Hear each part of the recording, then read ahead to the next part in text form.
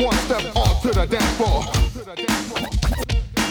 Step one, step on to the dance floor. This is the story of Diamonds and Pearls, a new season of the Prince podcast produced in collaboration with NPG Records, Paisley Park Enterprises, Sony Music Entertainment, and Warner Records.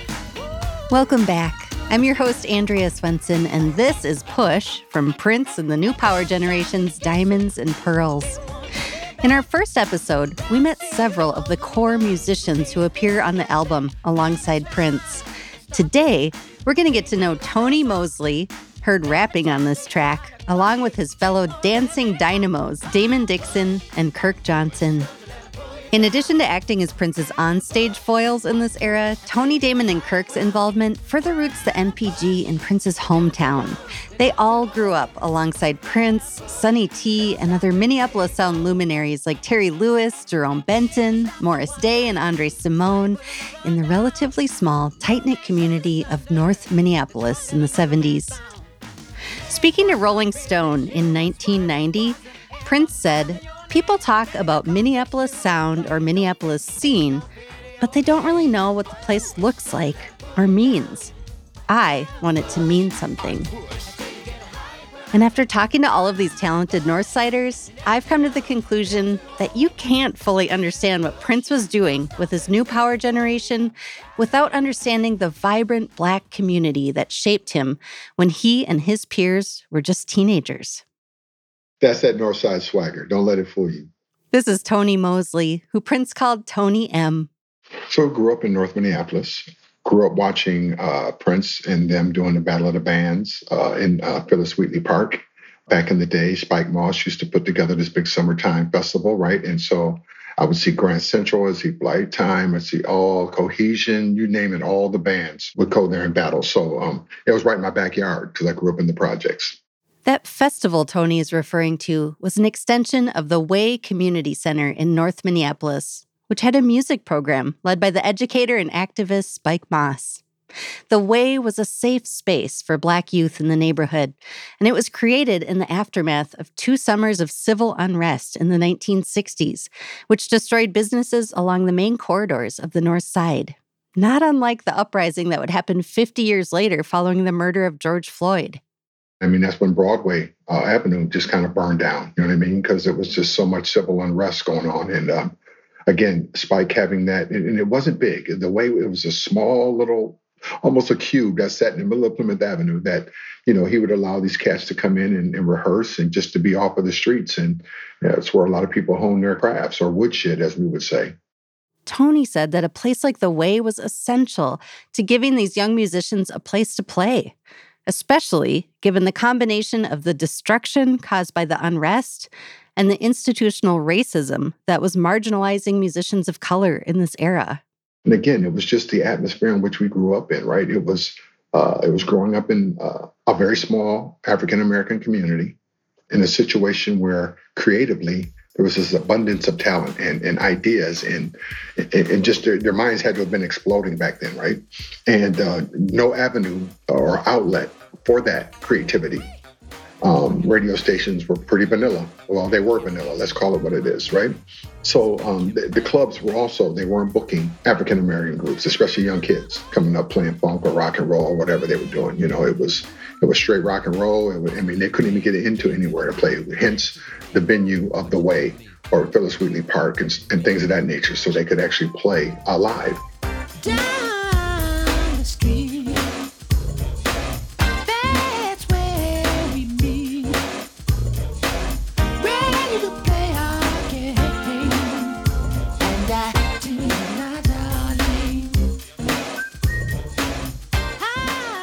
The dynamic Tony is describing here is key to understanding how Minneapolis shaped this whole generation of young Black artists.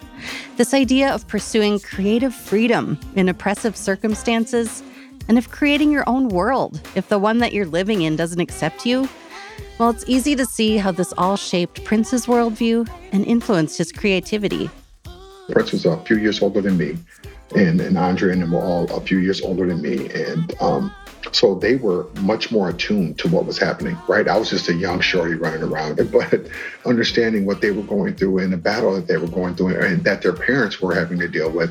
And so I think that's where a lot of his pain came from, and just his matter of factness as he was talking or spitting lyrics. It was the time that they grew up in. It was their reality, right? It was their truth. Baby, only you and I understand. Skip to me, my darling. Skip to me, my darling.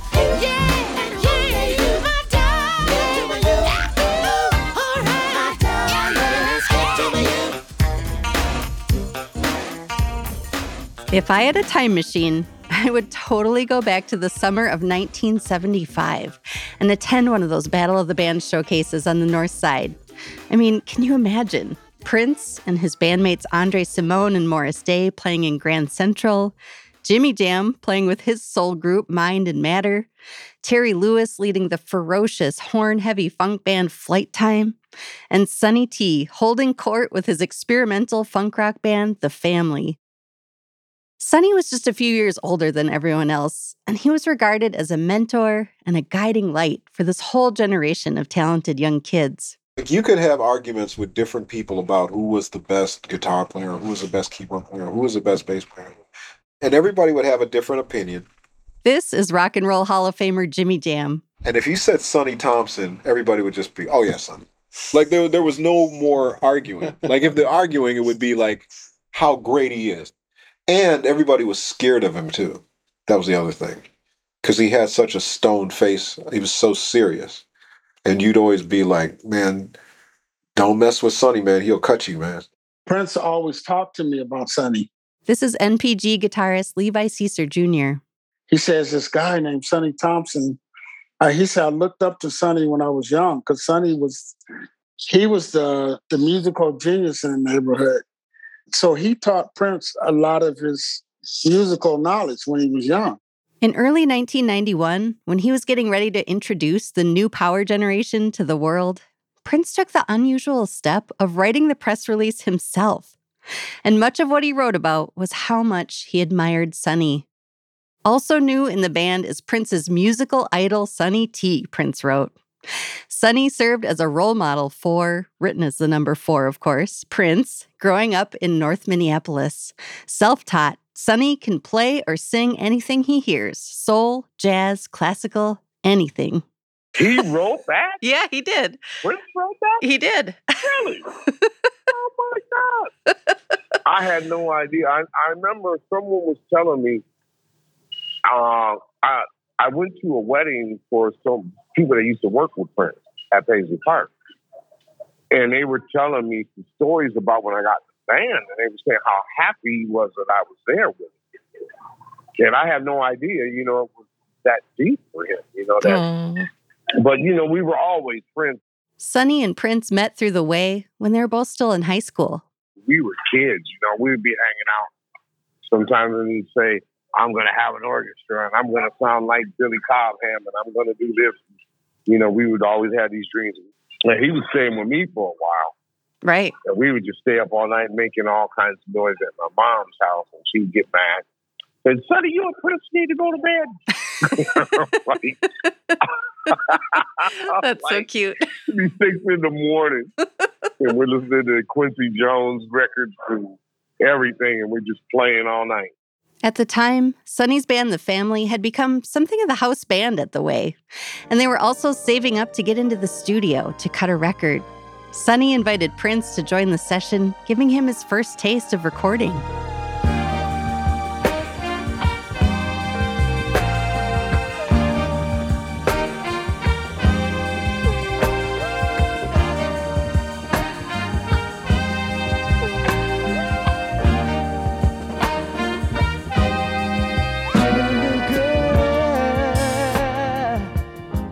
Yeah, when we did Got to Be Something Here. Yeah. It's a song I wrote for The Family. Yeah. He was playing guitar and singing background on that. She had so much to show me. She seen me high.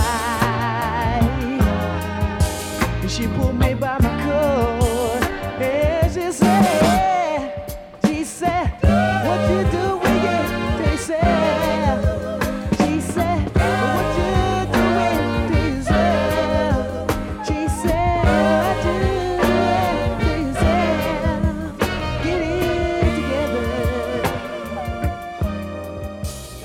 Another musician who vividly remembers being inspired by the family and who would end up joining Prince and Sonny in the NPG is the dancer and drummer Kirk Johnson. I played with Sonny as a youngin'. I was playing percussion in the band The Family, which he... You were? Oh, yeah. I was a percussionist. I didn't know that. And my sister sang. Oh. Yeah. It's funny because I would hang with my sister. She'd go over north to the Way where everybody rehearsed. And I was always looking at the drummer. It's like, man, I want to play those drums so bad. He was my favorite drummer. His name was Joe Lewis. He influenced me in a lot of ways because I watched him all the time. And then I brought my little conga to rehearsal one time and started playing with them. They said, all right, you're in the band. And so, so I got in the band as a percussionist at 7, 8 years old, like 7, 8 years old. Yeah, he was a baby. I got a picture of him, about 9 or 10 years old. Wow. And he was in our band. I've been knowing Kurt forever. The more I talked to Prince's bandmates, the more I realized that literally half the musicians who would end up in the new power generation were all hanging out in close proximity to one another back in the 70s, attending concerts held outside the community centers and on the football fields of North Minneapolis. It was clear that this era was on Prince's mind when he formed the NPG too. In fact, the very first song he wrote for the album that would become Diamonds and Pearls, and which was even considered at one point as a potential title for the album, was this nostalgic track called Schoolyard. It's been in Prince's vault until now.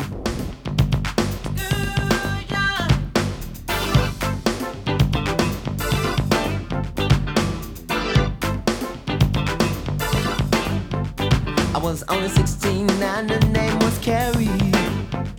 She was the number one and girl I wanted to marry me. She was only 14, but she had the major body. Yeah, this girl was mean. Ooh. Me and Ace picked Carrie up from school one day. We took her for a ride in Ace's car. Music started to play. We sat real close, both nervous, looking at each other, not knowing what to say. Carrie was a sister, but her eyes kinda made her look Japanese. Her short-cut afro, shiny and soft, her clothes fit to please. Ace was a real fast driver at every turn. Carrie fell in my lap. He asked us where we wanted to go. I said, yeah, right, like you need a map. Schoolyard, schoolyard, getting it on in the schoolyard. With a wink and a nod, we were off to Ace's pod, like peas, we was hanging for the night. This song caught my attention immediately. Prince is singing about a girl he dated named Carrie, and I remembered that name because he also talked about her in the pages of his unfinished memoir, The Beautiful Ones. In the book, he wrote, during these formative years of getting our band together and getting serious money-making gigs, there was one young woman who made more impact and left the impression still being drawn upon today. Her name was Carrie. Prince described her as tough, stylish, and cool. Who was Carrie? I kept thinking about her, and I was amazed that for all the scholarship and the work that's been done to detail Prince's life, I'd never seen anything else mentioned about her. I started digging and fell down what can only be described as a research rabbit hole that lasted for months. And to make a long story short, I found her here in Minneapolis. After speaking with her on the phone, she agreed to meet with me. Carrie was 2 years younger than Prince, and before the two of them ever met, she became close friends with his sister, Taika. Taika I met in elementary school on the playground. And I have to think way back then, we was playing some type of a game, and we just kind of hit it off. And so I've been with her pretty much ever since. So until we each got married and kind of drifted away. So I imagine you knew Prince from an early point then, too. yes, teenage years. What's your earliest memory of him? As far as with him, braiding his hair and those type of things, I would braid his hair probably once or twice a week. We walked a lot because he lived on 12th and Russell, and I lived on 25th and Penn. So sometimes he would walk me home. And then sometimes if he had to go to his father's house, we'd walk there. So did a lot of walking. So how long did you date? I would say roughly about maybe a year and a half. Oh, wow. Okay. That's a very formative time in both your lives to spend that much time together. Yeah. Wow. What was he like at that age? Very into his music. I know he did play basketball, but I hadn't seen him play basketball, but when I'd go over, he'd have on his basketball clothes. So I know, that he was playing basketball and just talking and those kind of things. So. Yeah. Carrie said that she and her friends hung out with all the guys in Grand Central. She even became godmother to Morris Day's first child, which meant that she saw that band play a lot as they were all coming of age. Well, some of them were schools in the gym, and that's where I actually met him. And some of them were actually clubs, but yeah, for the most part. And then we used to have like yearly Battle of the Bands type things. And I believe at the Phyllis Wheatley, they used to have that where groups would come in and they would play and stuff. And so they would play there as well. So would you hang out at the Way? I used to work there. You did? Yeah. Oh my gosh. I was a receptionist. It was part of my summer job. How old were you when you were doing that? I was young. Oh. Eventually, it came time for me to play Carrie the song Schoolyard. I admit, I was nervous to play it for her because the song goes in a pretty explicitly sexual direction. I mean, this is Prince, after all, and he seems to be reflecting on some early formative experiences. But we also know that Prince's songs can be fictionalized and dramatized, and more about creative expression than autobiographical storytelling. Still, I wondered what she would think.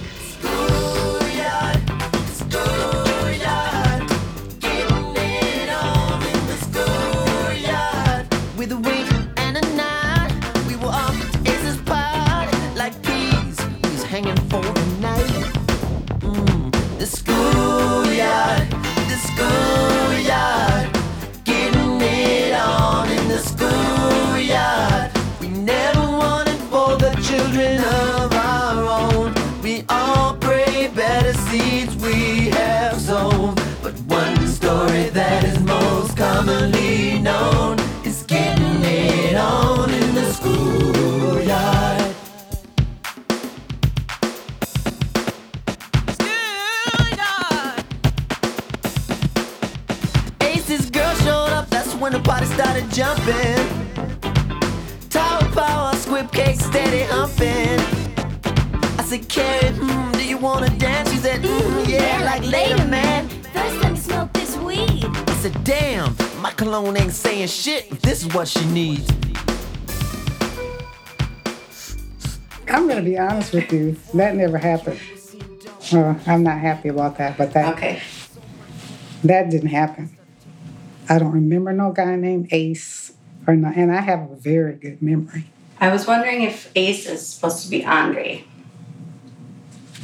I had never rode with them. He didn't drive. I didn't drive.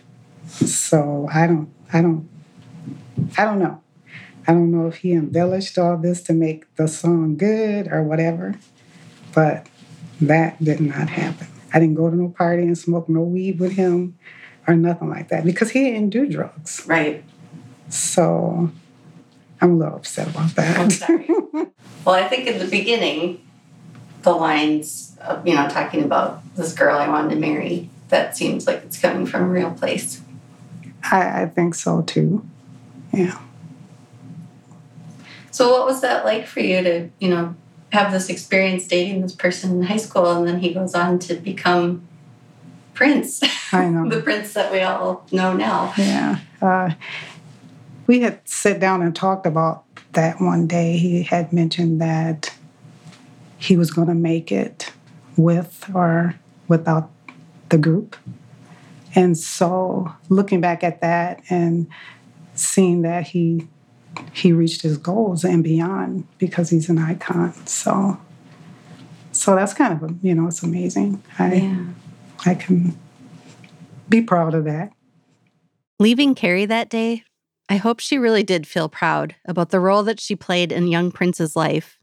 In his memoir, after reflecting on her, these words flowed from Prince's pen.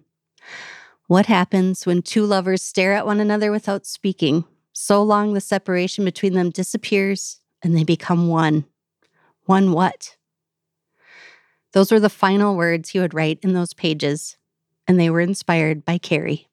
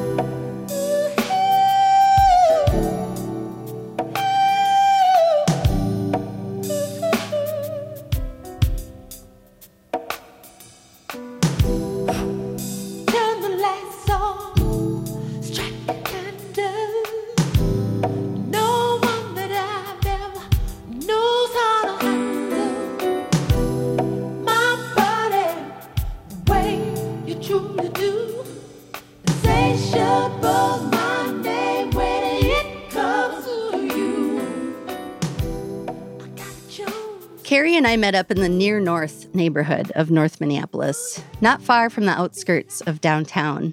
Afterward, I ended up driving past many of the same outdoor fields where Grand Central and their peers used to play.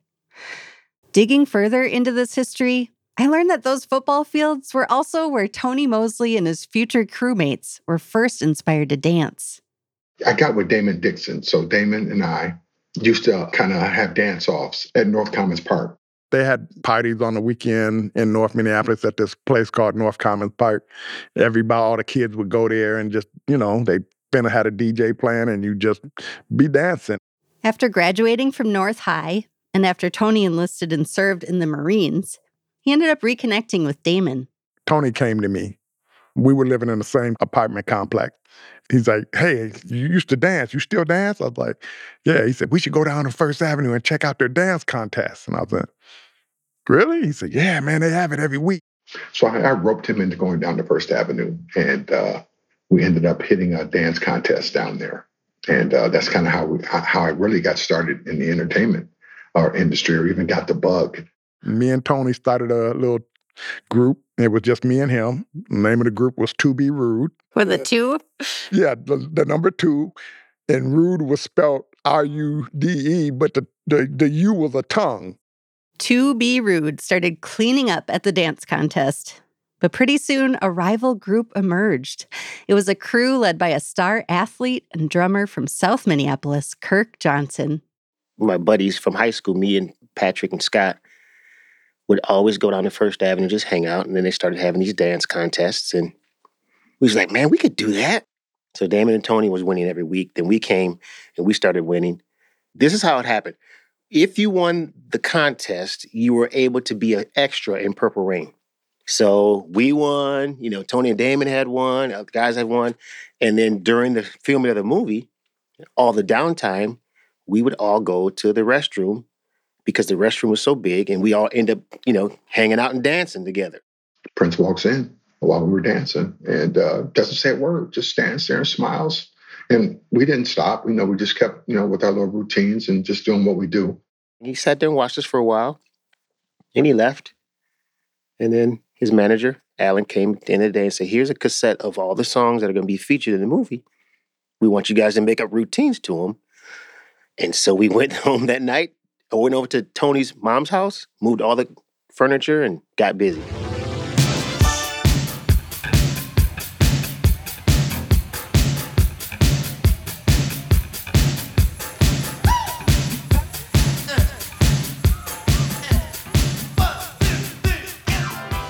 Thinking this was their big break into Prince's world, the dancers created routines for many of the songs from Purple Rain and gave it their all over several days of filming. When it came time for the movie to come out, however, they realized that only a small snippet of their dancing could be seen in the final cut of the film. But, it was enough to say, hey, that's us right there, those 5 guys in the silhouette. That name, Purple Rain Dancers, stuck with us from everybody. And so we were going around the city as the Purple Rain Dancers. Tony, Damon, and Kirk kept dancing together, eventually renaming themselves Split Level and later TDK. They stayed on Prince's radar, too. They said he would invite them to perform at various parties and events over the years, and even hired them to appear in some of the videos for his side project, Madhouse. As with so many of the stories we've heard about this era, when it came time for Prince to start putting together the group that would become the NPG, he looked to his own hometown for talent, and Tony, Damon, and Kirk finally got that big break. When he was doing Graffiti Bridge, is kind of when it first happened. We were asked to, be a part of that band during that time. I think originally it started out also as Kirk coming on board to be a DJ, which was Alex. I don't think Kirk had ever spun a turntable in his life. But you know what? He was going to take that opportunity, and I can't be mad at him. You figure it out. We got a call, I think, the next day, and it was like, the Prince wants all you guys to come on out. And we came out. He discussed what he was trying to do. He was getting ready to form a new band. He wanted to call it the New Power Generation. He wanted to have us as dancers in that band. It was after the movie that it kind of morphed into, well, we did Graffiti Bridge. Now we're going to tour. You guys are in the band. This is what you're going to do. It just kind of morphed into it. I mean, everything kind of happened organically around here. It wasn't like planned, and it was more like just his feel and spontaneousness. And we were just happened to be in the right place at the right time. Kirk had always been very talented, and Tony was a writer. He talked about writing lyrics back when we were dancing. But once we got into the group, it was, there was a lot of room for a lot of things to go on. While on the Nude Tour with Prince in the summer of 1990, Tony had a pivotal interaction that would not only change his life, but would also influence the direction of the new music Prince was writing at the time. I think we were in France, and Prince was flying back and forth to the States to finish editing on Graffiti Bridge.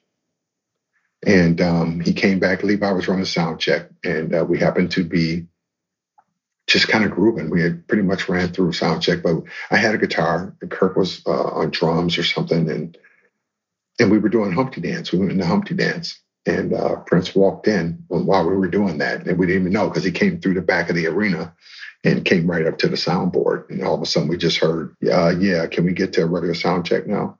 And we're like, oh, shoot, he caught us. Prince clearly liked what he heard. He asked to speak to Tony before the show. And I went to the dressing room and he just said, hey, I didn't know that. I knew you played some guitar, but not a lot. But I didn't know you did vocals and you write. Do you write raps too? I said, yeah, absolutely.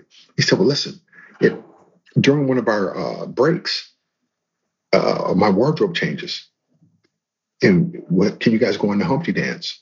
You think you could perform it? And I was, the North Sider in me was like, hell yeah, I'll knock that out. Yeah, I can do that. But I'm still going, man, don't you screw this up. I don't know if it was the very next show. It was 1 or 2 shows later. He said, let's go. You guys got it. And he got off the stage, gave me the mic, and we rocked Humpty Dance, and the crowd went nuts. And I think that it was it from there. Then that's where everything started to build. Crazy, right?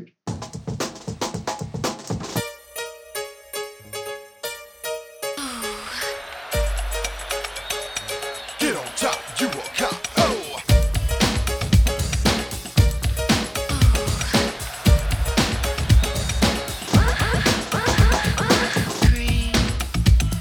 The time is now, take the chance, get on top, you a cop. When it takes all hands, we dance to the rhythm of the cream beat. Never will you see me drowning in a pool of self-pity.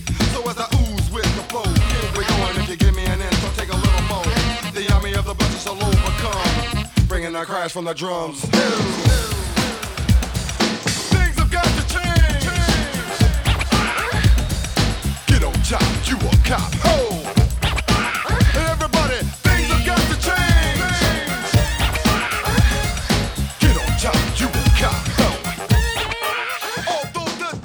Much to Tony's surprise, as soon as the band returned from the Nude tour, Prince started calling him into the studio at Paisley Park to contribute verses to his new songs. This is Things Have Got to Change, a hip-hop reimagining of the song Cream. Never in a million years did I think Prince would incorporate rap into his music. When he talked about it, we had real conversations. Prince, I don't know. A big chunk of your fans are not going to dig this at all.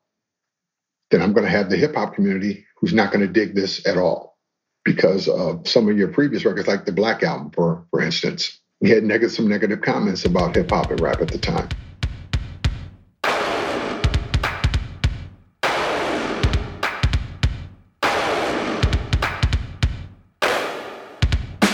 Riding in my Thunderbird on the freeway, I turned on my radio to hear some music play. I got a silly rapper talking silly shit, saying the only good rapper is one that's dead. Own it. The particular song that got Prince into hot water with the hip-hop community was Dead on It from the Black Album. Prince himself would actually try to clear the air about what this song meant to him in 1991, around the time Diamonds and Pearls was released. Speaking to Sky magazine, he said, "Well, first, I never said I didn't like rap. I just said the only good rappers were the ones who were dead on it. The ones who knew what they were talking about," he said. "I didn't used to like all that braggadocio stuff. I'm bad, I'm this, I'm that. Anyway, everybody has the right to change their mind." So, I wanted to do it, but I had caution about doing it. We all have egos. So I knew that I was going to get backlash from both sides, and how was I going to be able to handle that? So I had to be ready for that negativity. Never mind the opportunity. Prince was grooming me for this. And he says, don't worry about that. I just need you to do you, and don't worry about the rest. Everything else will play itself out. Never saw it, never felt like that. I just always felt like I was battling uphill to be accepted in both areas, right? So it was a struggle. He would pull me in the office lots of times because sometimes he would sense me during performances, just, dude, you sound angry. You sound angry, and there was a lot of that going on. So he would dial me back quite a bit. He could see it when it was coming. He could sense it at sound checks or rehearsals or just in my demeanor.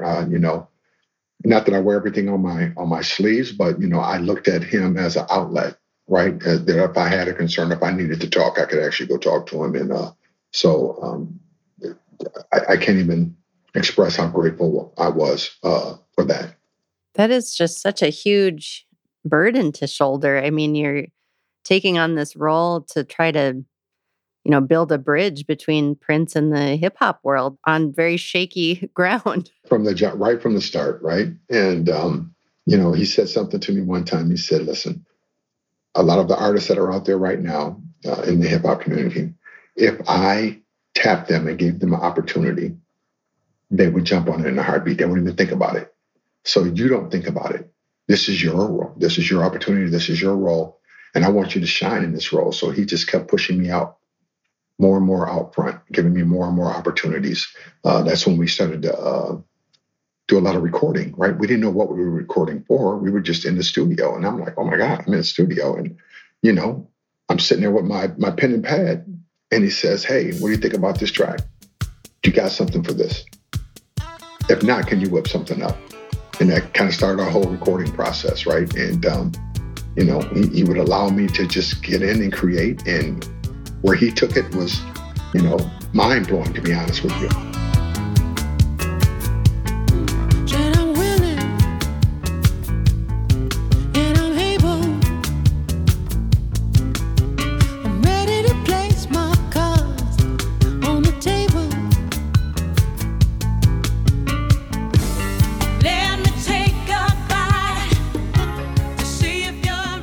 Tony's confident, breezy rapping is heard throughout Diamonds and Pearls. Well,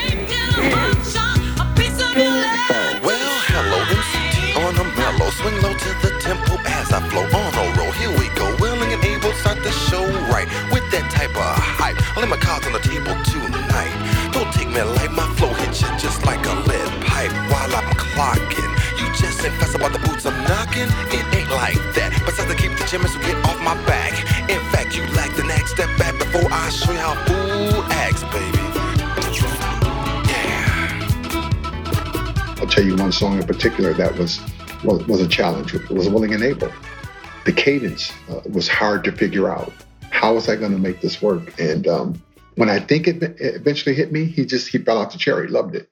So it was just me having to work through the different styles, and because it wasn't always going to be no hip hop beat. I was going to be rapping over all sorts of styles. So I had to be ready for that. Right. And he said, so you're being challenged in a way that a lot of these other cats aren't. They're making up their own beats. They're making up typical hip hop beats, and their cadence is the same all the time. But I'm challenging you to think outside the box on some of these songs. Prince was also experimenting with rapping at this time, searching for his own authentic flow. Here he is on an early version of Live for Love, before Tony added his verse. I got hit, but I could still complete the mission. I flashed upon my own father long ago, wishing before he died that I would always try to live for love. Today I'm in another place, I have another face. My name has been changed to protect my new race. The choice you make is vital, so at the end of my recital I say, you got to live for love.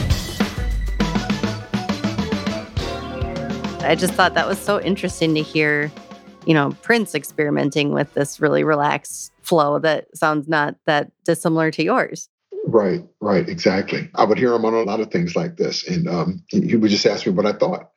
And me being me, I'd say, well, man, you stay on them instruments and you keep singing them vocals, but you leave the L's to me, right? And he would just laugh. I said, just the delivery is different, right? The cadence is different. Even in the more laid back style, it's just different. And I would joke with him a lot and be like, man, that's my job. You need to do you, let me handle this right here. And he would joke all the time. We laugh about it all the time. That playful competition between Prince and Tony can be heard especially well on the vault track The Last Dance, a spin on the Diamonds and Pearls song Jughead.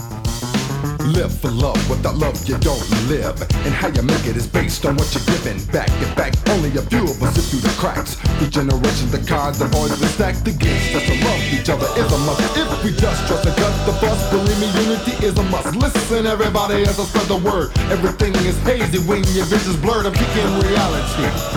In the streets of the city, there's this mentality. What goes around, comes around. And get any clown who ain't down with the colors that you're sporting around. Listen, G, you are supposed to be striving to be the best that you can be. So stop trying to dominate and push and shove. Come on, y'all, we got to live for love.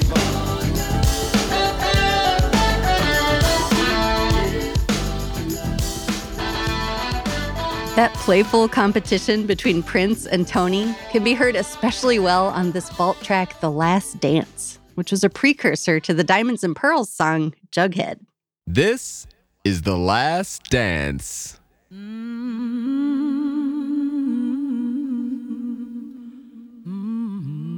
This is your last chance. No, not really. We take our time with this one.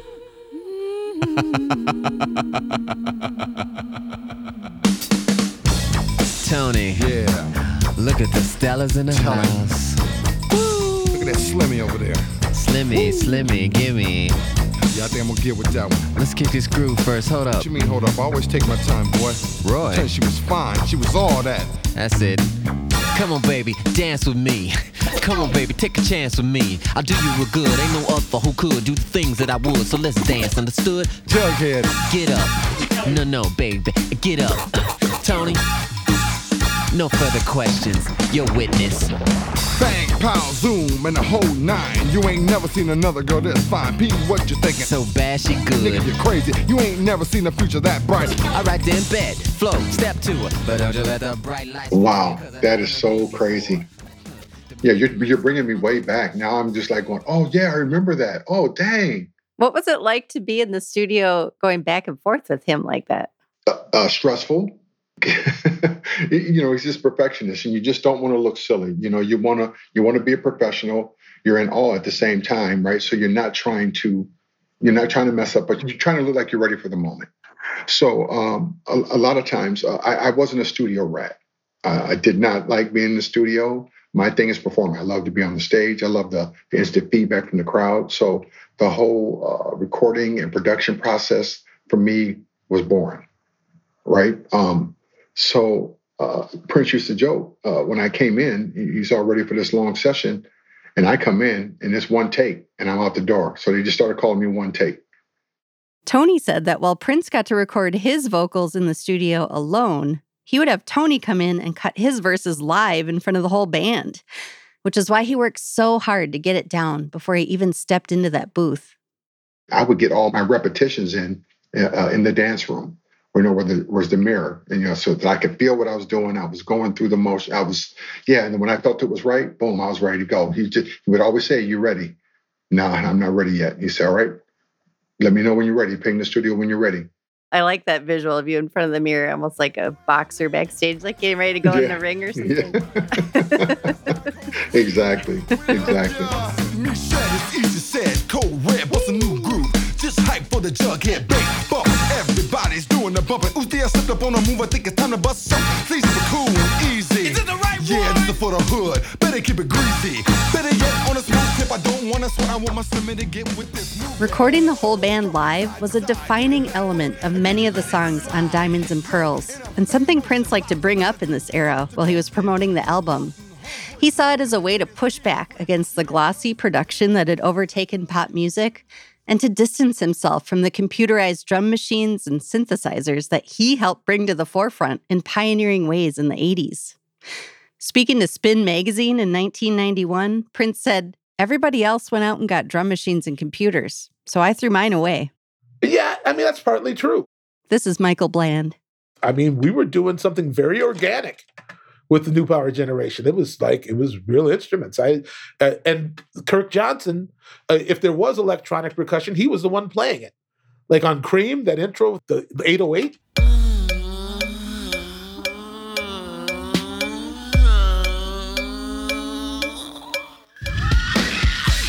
That's Kirk in the room next door to me, Like, that's not programming. Everything was in real time. We cut like Motown. Just, like everybody at the same time, and then Prince would go back and, add whatever he wanted, but you're hearing a band playing together, and that went out of style. It had gone out of style by the time Prince decided to return to it. It's like sometimes the freshest thing you can do is to go back. I love the way Michael said that.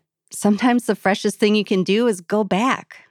I think in a lot of ways, it captures what Prince was doing in this era, joining together his earliest musical influences with the most cutting-edge sounds, reaching back into his past to build his new band, and even turning that whole idea of gangster rap on its head with gangster glam, inspired by the old-timey gangsters depicted in Godfather and mixed up with the futuristic sci-fi of Barbarella.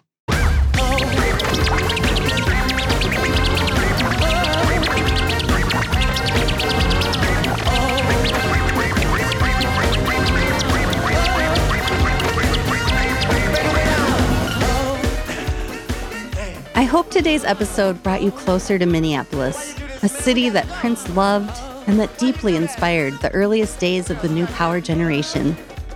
As Prince himself said, performing on stage at Glam Slam in early 1992 with his new band, If it ain't from Minneapolis, it ain't shit. If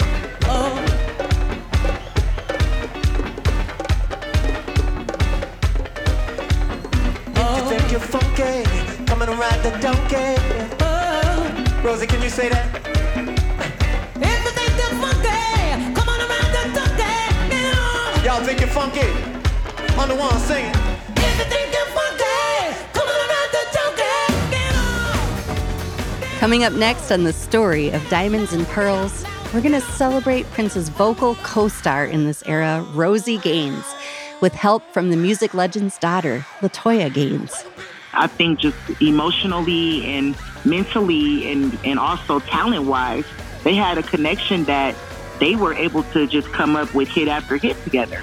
The story of Diamonds and Pearls is written, hosted, and executive produced by me, Andrea Swenson, in collaboration with NPG Records, Paisley Park Enterprises, Sony Music Entertainment, and Warner Records. Anna Weigel is our producer, and Corey Schreppel is our technical director. Special thank you to Zach Hockapel, Giancarlo Siama, and Dwayne Tudall for all their support. The newly remastered expanded editions of Diamonds and Pearls are available to order now at prince.com. And if you haven't subscribed yet, Search for the official Prince podcast on Apple Podcasts, Spotify, Stitcher, or your favorite platform.